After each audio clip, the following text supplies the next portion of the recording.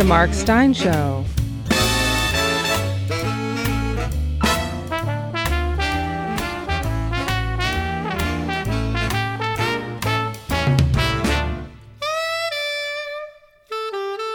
And now, here's Mark.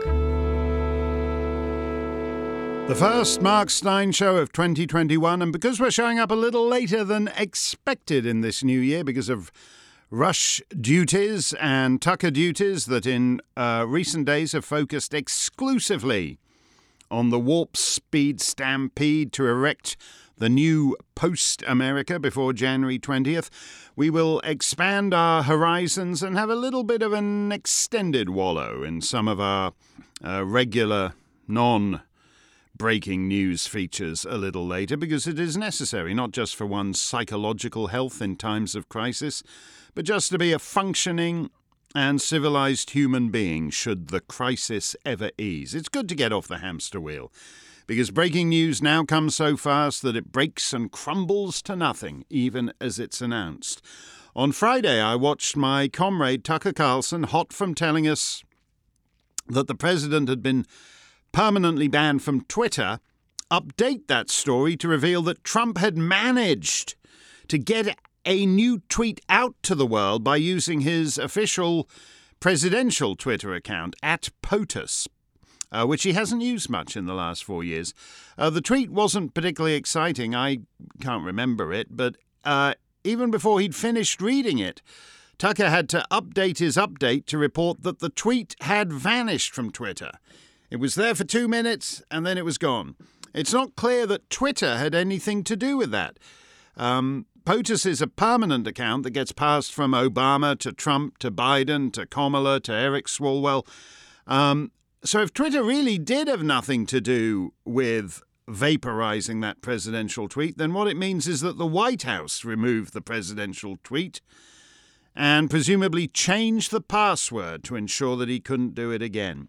Donald J. Trump was never really, the head of the executive branch. Key elements of the executive branch, the Department of Justice, the FBI, were never within his control and always working against him. And those elements have multiplied in recent months when the bizarre but apparently still practicing lawyer Lin Wood called for the president to impose martial law in Georgia, Pennsylvania, etc. He didn't seem to notice that the chiefs of staff are basically in open defiance of their commander-in-chief. If Trump can't get orders on troop withdrawal from Syria carried out, the idea that he can find someone to order up the invasion of Michigan is delusional. Surely there was no phone call so unnecessary this last week as Nancy Pelosi's to General Milley, chairman of the Joint Chiefs, to insist that he not obey any orders coming from Trump. Although one should note that encouraging the military to ignore its civilian masters is, in fact, a pretty basic definition of actual sedition. I said on our Clubland Q&A that America's mostly peaceful transition of power was basically a slow-motion Ceausescu balcony moment dragged out over 3 months. But they're closing in now, aren't they? I saw an amusing JPEG or GIF or whatever of Trump trying to get hold of Barron's Twitter password, but no doubt that jest has been superseded by whatever breaking news has broken in the last 12 seconds. So I might as well do some breaking news of my own. Last night I fired my lawyers in the Michael Mann case. As you know, Mann is the inventor of the once famous global warming hockey stick, and he's been suing me in the choked septic tank of the District of Columbia Superior Court for over 8 years now. But that's nothing to do with why I fired my lawyers. Climate change did not come into it. Instead, I had to fire them because of the mostly peaceful transition of power. A couple of hours after concluding yesterday's Clubland Q&A, I got an email that Crowell and Mooring, a big white shoe law firm in Washington, were heading an effort to pressure Pence to invoke the 25th Amendment and remove the president from office. And that name, Crowell and Mooring, rang a vague bell. And then I remembered, oh yeah, they're my lawyers. And then I gave it 3 seconds thought and sacked them. I should explain that they're not the lawyers who do any of the lawyering.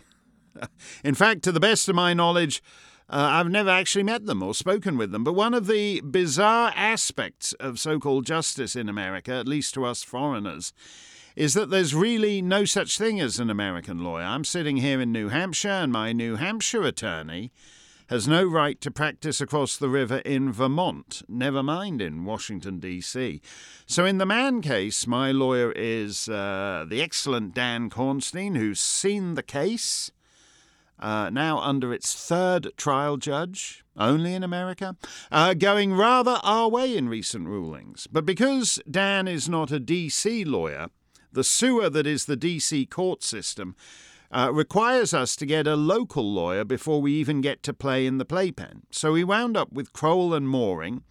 And in fairness, the first guy was quite good. When I was testifying before the ghastly United States Senate, the Democrats, as is their wont, let in a bunch of Greenpeace, quote, activists to intimidate some of the witnesses. That's a point to bear in mind during all this bleating about the sacred majesty of the Capitol being violated on Wednesday.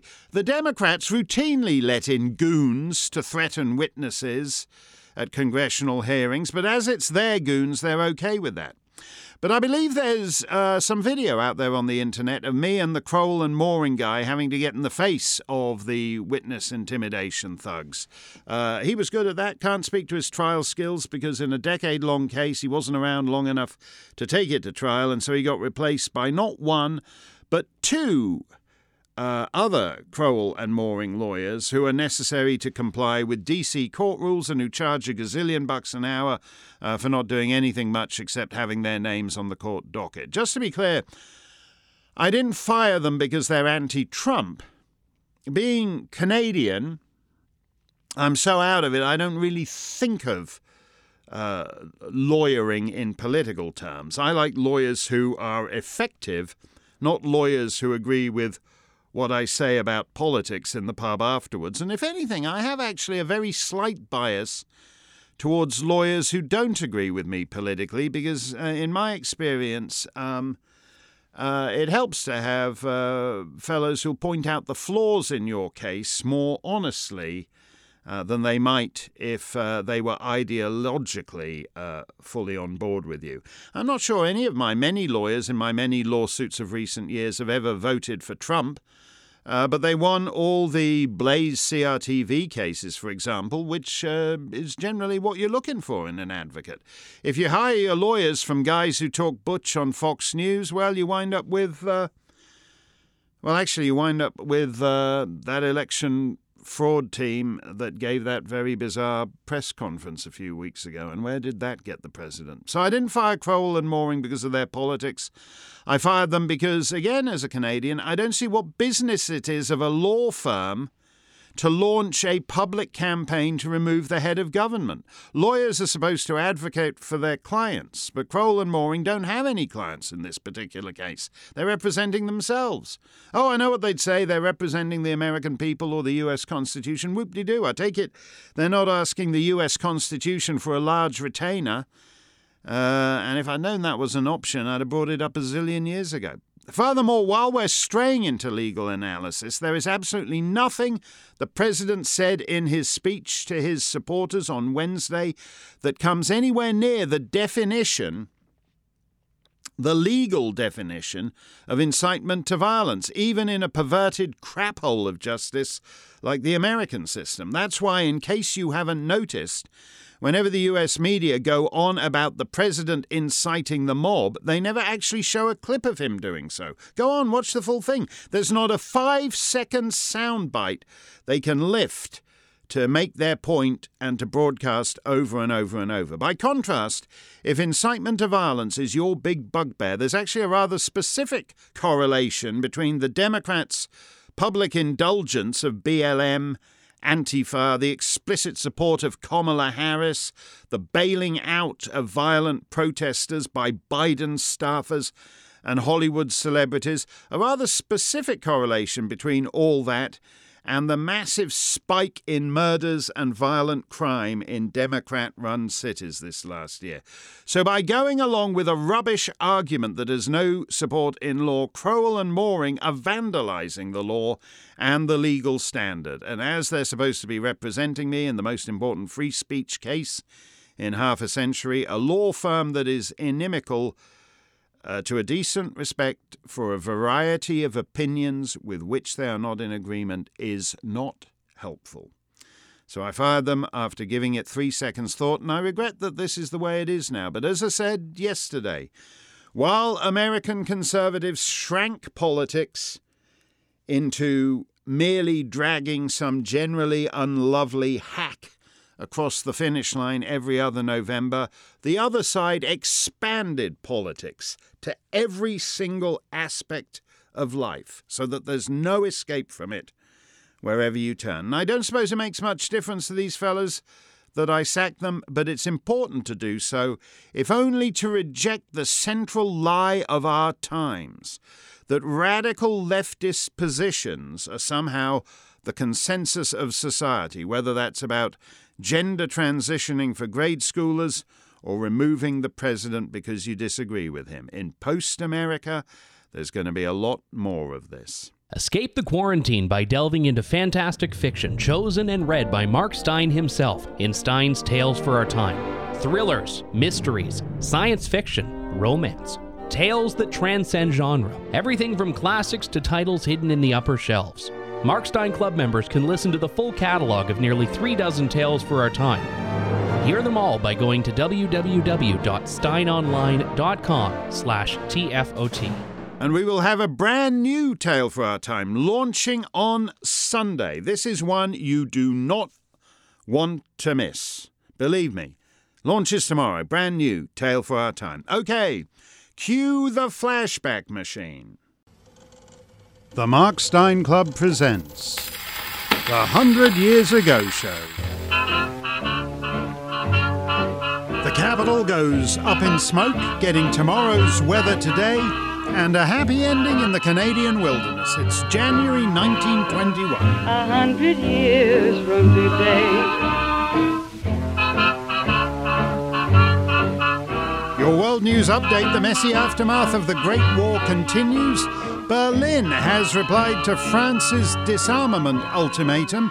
Chancellor Fehrenbach says that Germany has done its best to comply with the Treaty of Versailles and has turned over 20,000 grenade launchers, 50,000 cannons, 60,000 machine guns and 5 million rifles. But the Chancellor says that it is impossible to adhere to the letter to the terms of the treaty.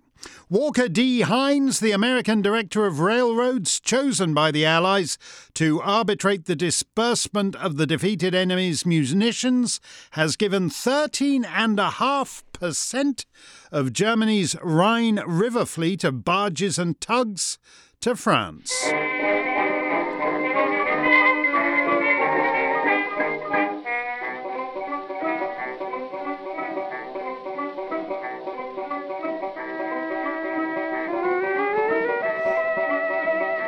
In Turkey, the Allied forces have announced that the new government at Constantinople will be permitted to withdraw 400,000 Turkish pounds worth of gold from the Imperial Ottoman Bank to fund the Turkish treasury.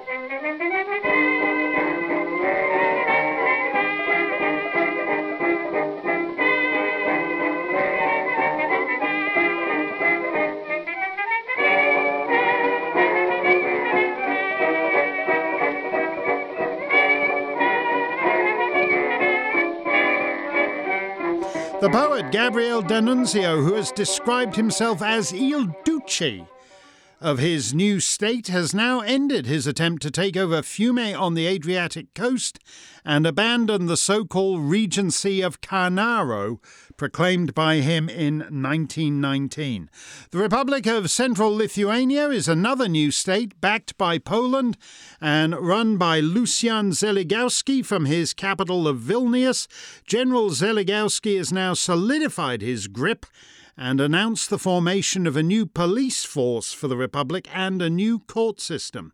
Since the Bolshevik Revolution, both American and Japanese troops have occupied parts of Russia, but they are uneasy allies.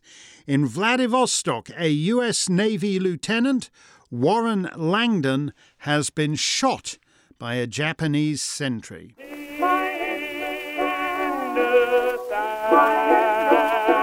Where we stop to rest our tired caravan. Hindustan,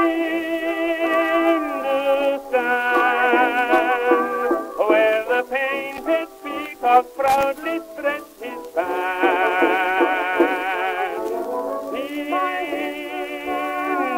Hindustan, where the purple thunder flashed across the sand. Hindustan, where I met her and the world began. The Earl of Reading, recently British ambassador in Washington, has stopped to rest his tired caravan in Hindustan.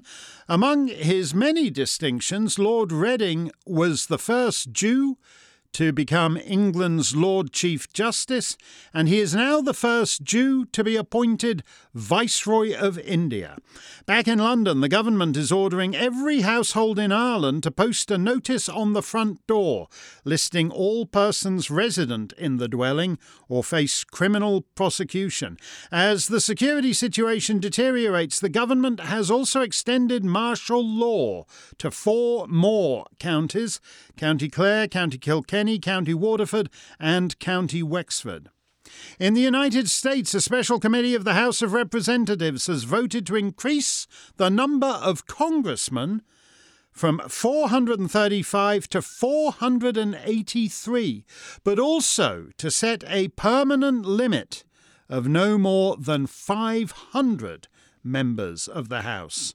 On the Great White Way, municipal authorities have enacted, quote, the most radical change in street traffic regulations in the history of New York. From 7 o'clock in the evening, traffic through Times Square on both Broadway and on 7th Avenue shall be northbound only until midnight.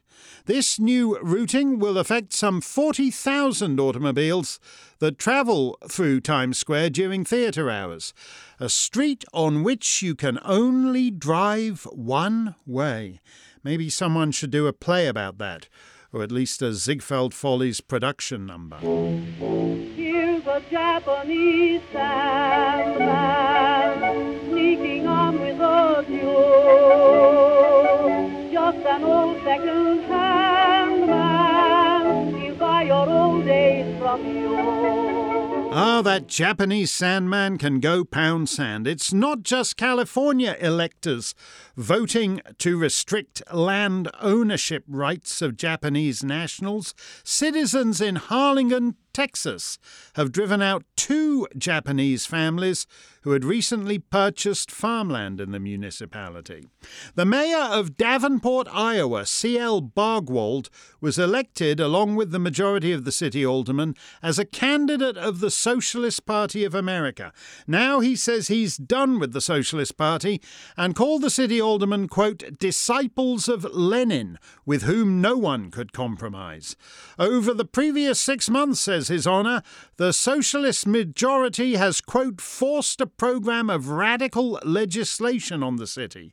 Mayor Bargwald, who hitherto identified as a follower of Leon Trotsky rather than Vladimir Lenin, now says, quote, the principles of Trotsky have no place in America.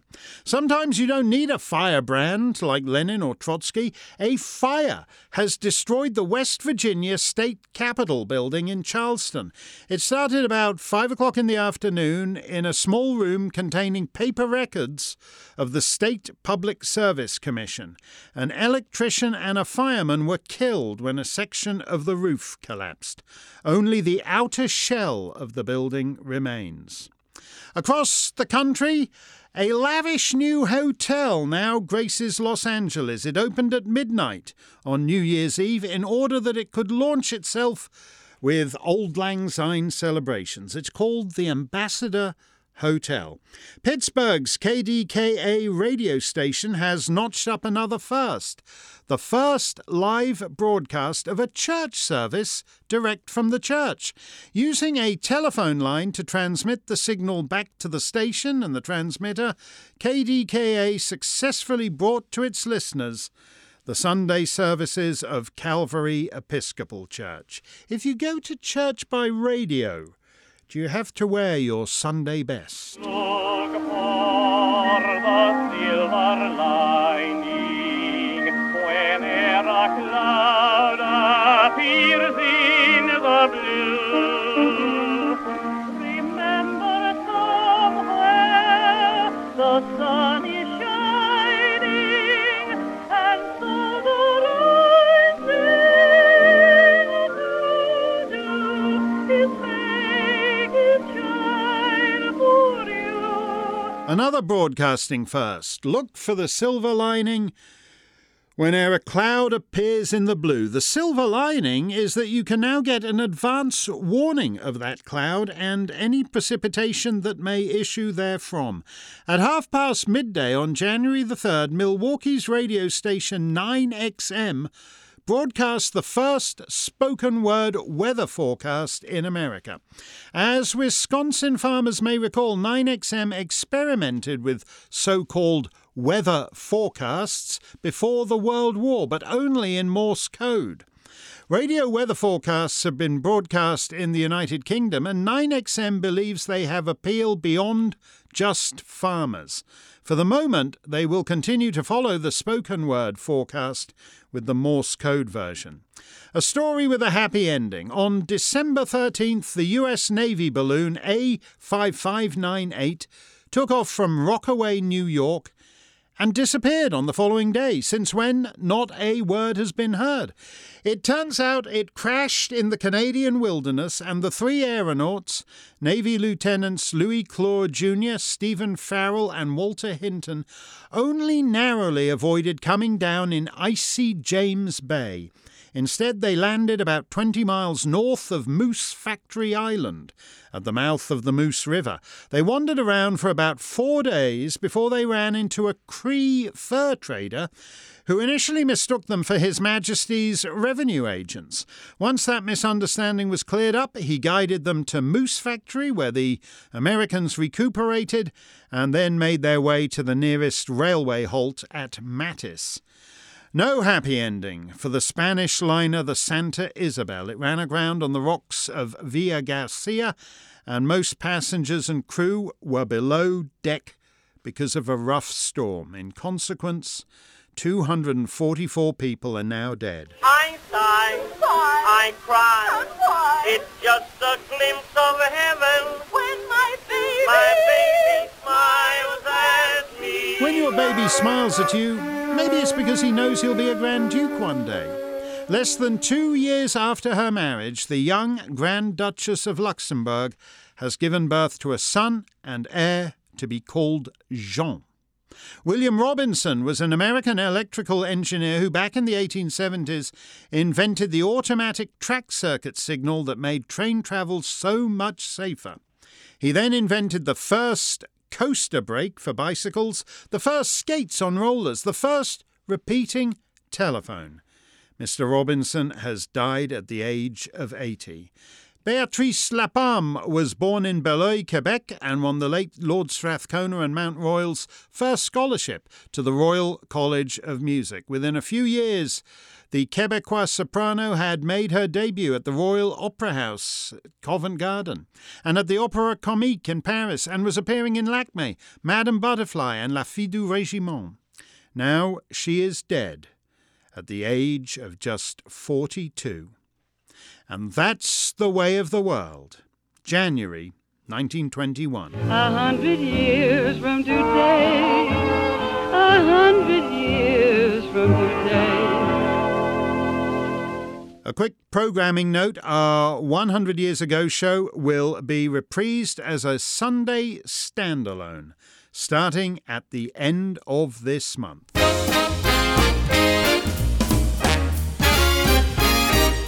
Mark's mailbox is on the air. Todd Lewis, a Steyn Club member from Virginia, writes, Mark, I believe I read a few days ago that Chairman Xi had ordered the Chinese military to be ready to go to war on a moment's notice. If this is true, does that mean that the first international incident of the quote-unquote Biden administration will be the annexation of Taiwan? Furthermore, does it mean that America and Europe have now so subverted and exhausted themselves that all the arbiters of international affairs will henceforth be Asiatic?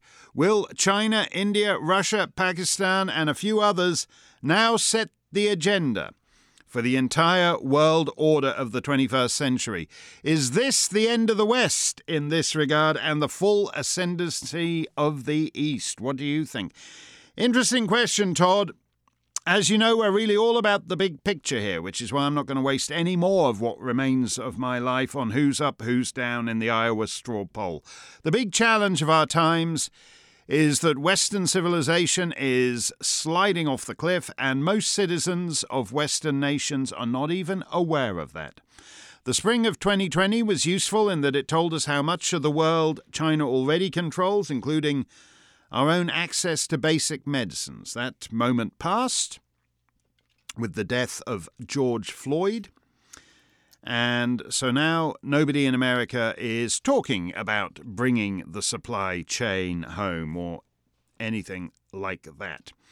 As a child of empire, I know a little of what it's like to live in a system that has peaked and is in decline. You have the outward symbols of greatness. To watch the Queen's coronation in 1953 would be to think that nothing had changed.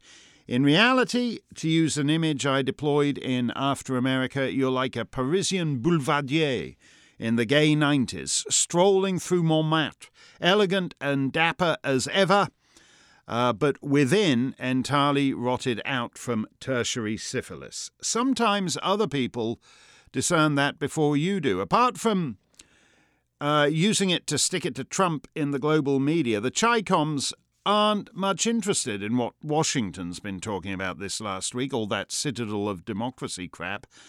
To retrieve another image I've become partial to, they think we've degenerated into a great power theme park in which we all run around like Civil War reenactors.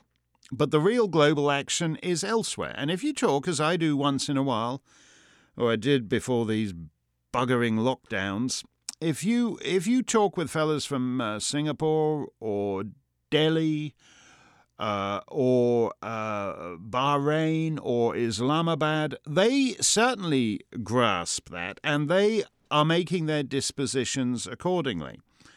And again, it's something that we don't even get, most of us. We don't even get that it's going on. Tales of Chinese intellectual property theft, say, are all a bit murky and hard to comprehend if you just watch the CBS Evening News. But a lot of other things aren't. China now has the biggest surface fleet in the world, and they're old school. They don't build a giant military just so we can have dithering, ineffectual bases in over 100 countries in order that whenever Lindsey Graham stands up in the Senate and calls for boots on the ground in Who Gives a Stan, the Joint Chiefs of Staff can point out that it's, in fact, they're already there. China builds a giant military in order to use it for military conquest. They're old-fashioned. They think the purpose of an army is to conquer places. June marks the 100th birthday of the Chinese Communist Party, and they will want to mark that anniversary in a way that tells the world they're the future and the future is here and you'd better get used to it. So if I were Taiwanese, I'd be very nervous. The Chi-Coms are not shy about hegemonic violence, and all we've done these last 30 years is give an openly hegemonic and violent regime the most sophisticated full-spectrum technology. We're so generous we let them make all that sophisticated full-spectrum technology, thereby disarming ourselves. Meanwhile, Biden picks his cabinet on the basis of whether he's got too many lesbian Pacific Islanders and too few transgender Muslims. Yeah, that seems likely to work. And now, Steyn Online presents Mark Steyn's Song of the Week. If you heard my two-part conversation with Don Black last weekend, you'll have heard along the way a couple of references to Don's occasional songwriting partner, Geoff Stephens. Geoff got the COVID early last year, survived it, and then died on Christmas Eve, which is a good way to ensure there's not a lot of press coverage. Our friend Tim Rice mentioned Geoff's passing in a tweet, but that was it. You may not know Geoff's name, but you'll know, I think, a number of his songs, which is interesting because Geoff didn't know his songs well enough to be able to play them on the piano. Many years ago, Geoff and Don decided to do a review of their work and asked me along to do a little mise-en-scène, arranging the order of the songs and providing a little narrative thrust, that kind of thing. And Nika Burns, who owns half the theatres in the West End, if you walk up Shaftesbury Avenue from Piccadilly Circus, pretty much everything on the left is hers, culminating in the spectacular Palace at Cambridge Circus. Nika was going to produce. So we have our first meeting at Nika's house, round the piano, and Nika's expecting Geoff to play all his hits, and he can't. And so Nika waves at me, and I always limber up with Harry Warren's lovely tune, I Know Why. And because it's the tune I always limber up with, it sounds pretty okay, and it's all downhill from there. Anytime I'm the best pianist in the room, you're in big trouble. Geoff was a magnificent songwriter, but he couldn't really play his own work. Or if he did, things that you remembered as really great songs didn't sound all that great. This is one of those songs.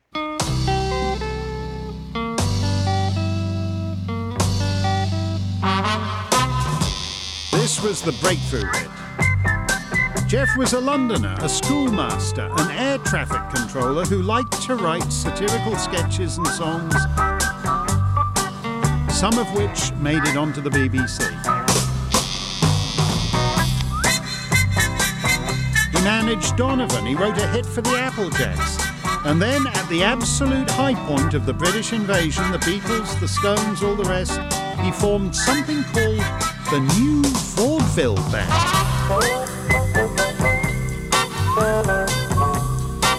And he wound up with a worldwide smash and the only Billboard #1 record with a prominent bassoon.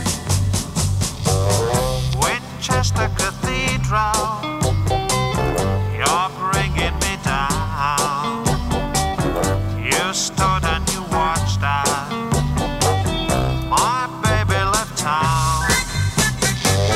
You could have done something, but you didn't try. You didn't do nothing. You let her walk by. Now everyone knows just how much I needed that girl. She wouldn't have gone far away if only you'd started ringing your bell. Winchester Cathedral, you're bringing me down. You stood and you watched as my baby left town. By comparison with Moon Over Miami, I Got a Gal in Kalamazoo, My Tallahassee Lassie, there are very few songs about English cities and only one about the cathedral in that city.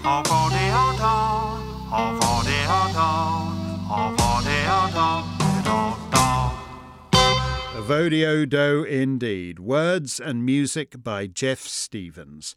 One night, Frank Sinatra was over at Bennett Cerf's house for dinner. Mr. Cerf was the founder of Random House, a very successful publisher, and he also appeared on the TV show What's My Line, so he was a famous intellectual. And Sinatra could occasionally have moments of intellectual insecurity and become susceptible. And thus, when Bennett Cerf said, "Hey Frank, you know what song you ought to record? Winchester Cathedral," Frank did as advised. Hey, Winchester Cathedral, you are bringing me down. You stood and you watched as you watched her go by. My baby left town. You could have done something, but you didn't even try. You didn't do nothing, you didn't ding dong, you let her get by. Now everyone knows just how much I needed that girl. She wouldn't have gone far away if only you'd started ringing your bell. Now Winchester Cathedral, man, you brought me down. You just stood there and watched as my baby left town. Well, you can't say he isn't trying to get into it. Frank Sinatra sings Geoff Stephens. And as Steyn clubber Gary Alexander would be the first to point out, maybe even on his radio show, Frank wasn't alone in doing that song. Dizzy Gillespie did. So Geoff Stephens had a hit group, the New Vaudeville Band. They had a hit album. And lurking on that album was another big song. Here am I with our pal Peter Noone of Herman's Hermits. You know, we knew Geoff Stephens. He'd written Winchester Cathedral, and we knew him. He was a person that we knew. Yeah. And he, I think, wasn't a great singer or a great piano player. No, he was he is a terrible. He's one of the world's worst piano. Well, he could have taken lessons, but then I'm talking 1964. He was not very good. No, it was sort of a bit. He'd had a hit with Winchester Cathedral, which was a kind of a 1960s group doing sort of vaudevillian style. Finchley Central is 2 and 6pence from Golders Green on the Northern Line. Finchley Central is 2 and 6pence from Golders Green on the Northern Line. And on the platform by the kiosk, that's where you said you'd be mine. There we made our date. For hours I waited, but I'm glad she never shared. At Finchley Central, 10 long stations from Golders Green, change at Camden Town. I thought I'd made you, but I'm afraid you really let me down. Like 1960s versions of 1920s songs. But he sang on that record, so you know that it's that kind of. It's more of like a, but he had this chord progression which was good. C E major was that would she woo, would she could she coo. That was that, which turned into There's a Kind of Hush, and he had it a bit as if it was for Engelbert Humperdinck. It was written not for Herman's Hermits. It was like there's a kind of hush all over the world.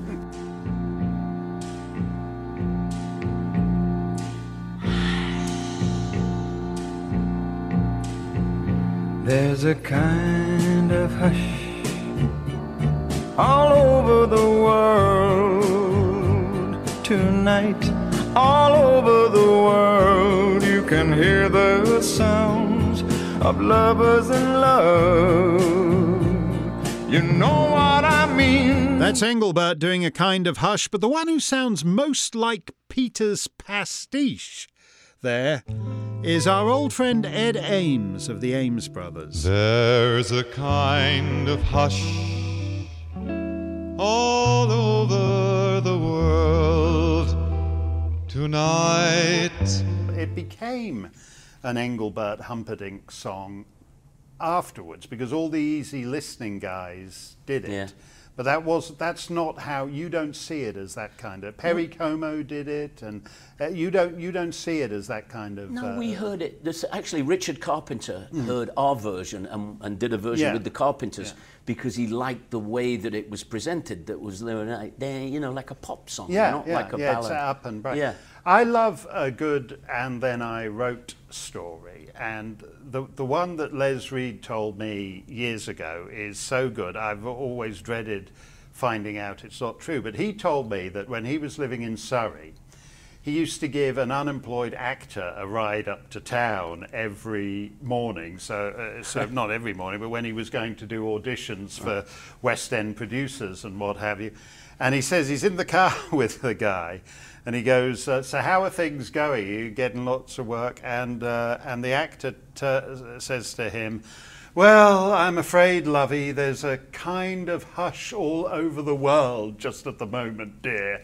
And he goes, "That's great. Can I write that?" So it was a line like, it was essentially a poetic way of saying, "My telephone's not ringing." And, there's a kind of hush, yeah. And Les and Geoff managed to get a love song out of that. And the thing about it is, it's quite a mature love song in a strange way. And you were like a kid at the time. And I think I was probably already 18. That's a man, isn't it? Yeah. Well, I think you got married on your 21st birthday. Yeah. Because I think that's because I could sign the contract. Right. Didn't that's my dad to sign it. Yeah. But it may be. But I think young people then were just only romantic in songs. They would live in someone else's song, and I bought into that. I was sort of naive about the fact that the lyrics are kind of very clever in There's a Kind of Go. So listen very carefully. Yeah. And it's weird because it's like a global. It's about love as a global phenomenon, and it's super intimate all at the same time. It's fantastic. It's a very clever lyric. I agree. Close and it's just very. And if you play it into it, and the session that we did it, we all played into the romantic part of it. Right. Thoughtlessly. I mean, I didn't think about it. I thought, well, this is so listen, very careful. So that's good because they're going to play that. If I sing and go, so listen, it's dramatize it. And that seems to work for me still, I think. The audience get it. And you put a slight onomatopoeic thing on the hush, which is effective too, I think so. Did you ever go back and hear that Geoff Stephens version on the Winchester Cathedral album? I do, and I'm not that impressed. He's a better singer than that. No, and it's got it does. It's very charming. No. But I love Winchester Cathedral. No, Winchester Cathedral, but that is definitely a filler track on that album. It's like you'd never know it was going to be a huge hit. Well, I think we grabbed it out of I think it was probably going to. It was one of those that was going to be in Tin Pan Alley forever. And people would have a go at it and go, "Oh, it's too much like this." And then, but we always went. We never ever recorded anything that we didn't give full in, and then if it didn't work, we throw it away. Yeah, no, that's the way to do it. Well, we have a couple of your strolling troubadours. Yeah, Billy and Vance are going to come in. Are we going to do There's a Kind of Hush? And you're going to do There's a Kind of Hush. Well, you're surprised by that? You don't want to do that? No, I really want to do that, but can I just do it in one take? Yeah, you can. No, we're going to be here all night. I want to get it right this time.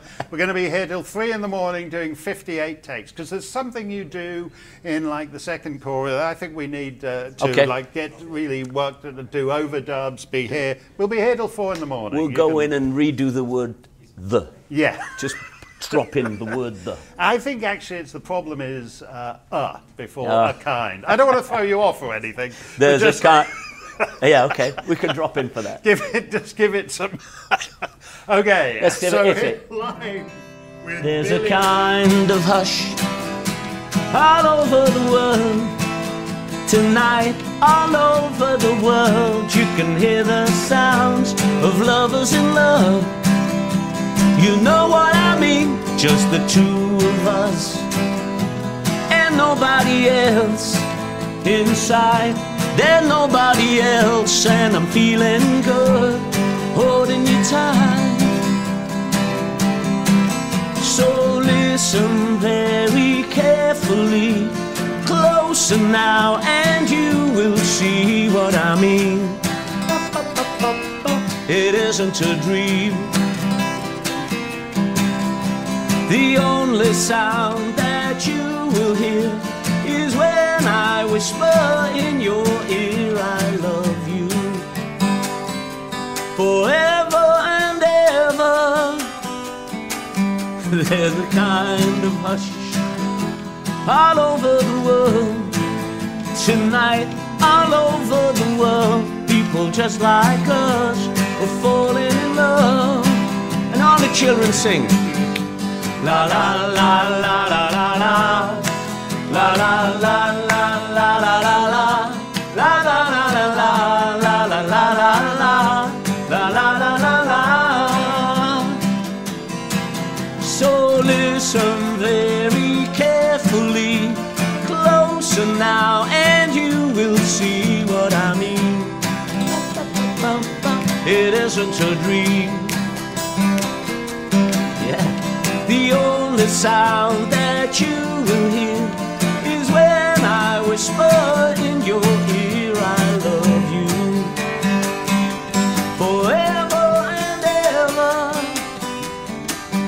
There's a kind of hush all over the world tonight, all over the world. People just like us are falling in love.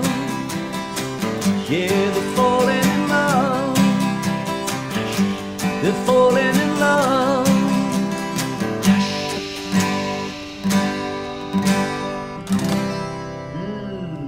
Good job, lads. Good stuff.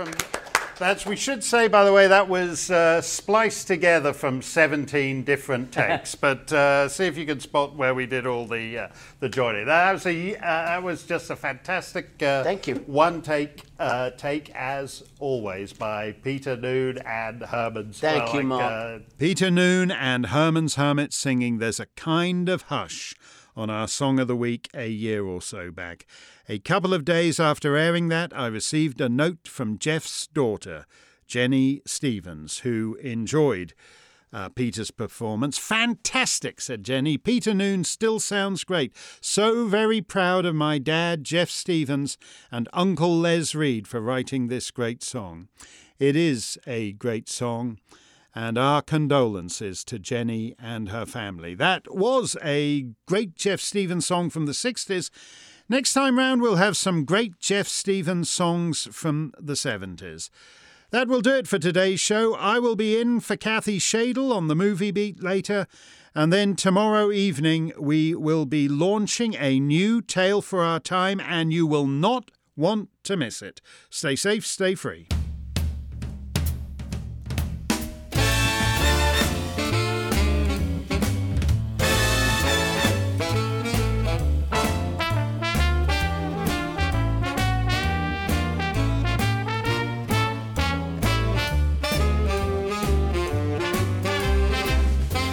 Join us next time for another edition of The Mark Steyn Show.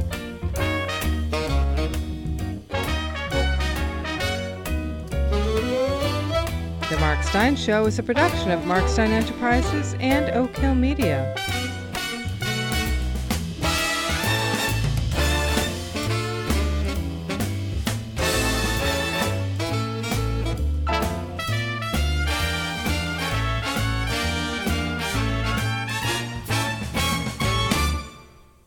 All rights reserved.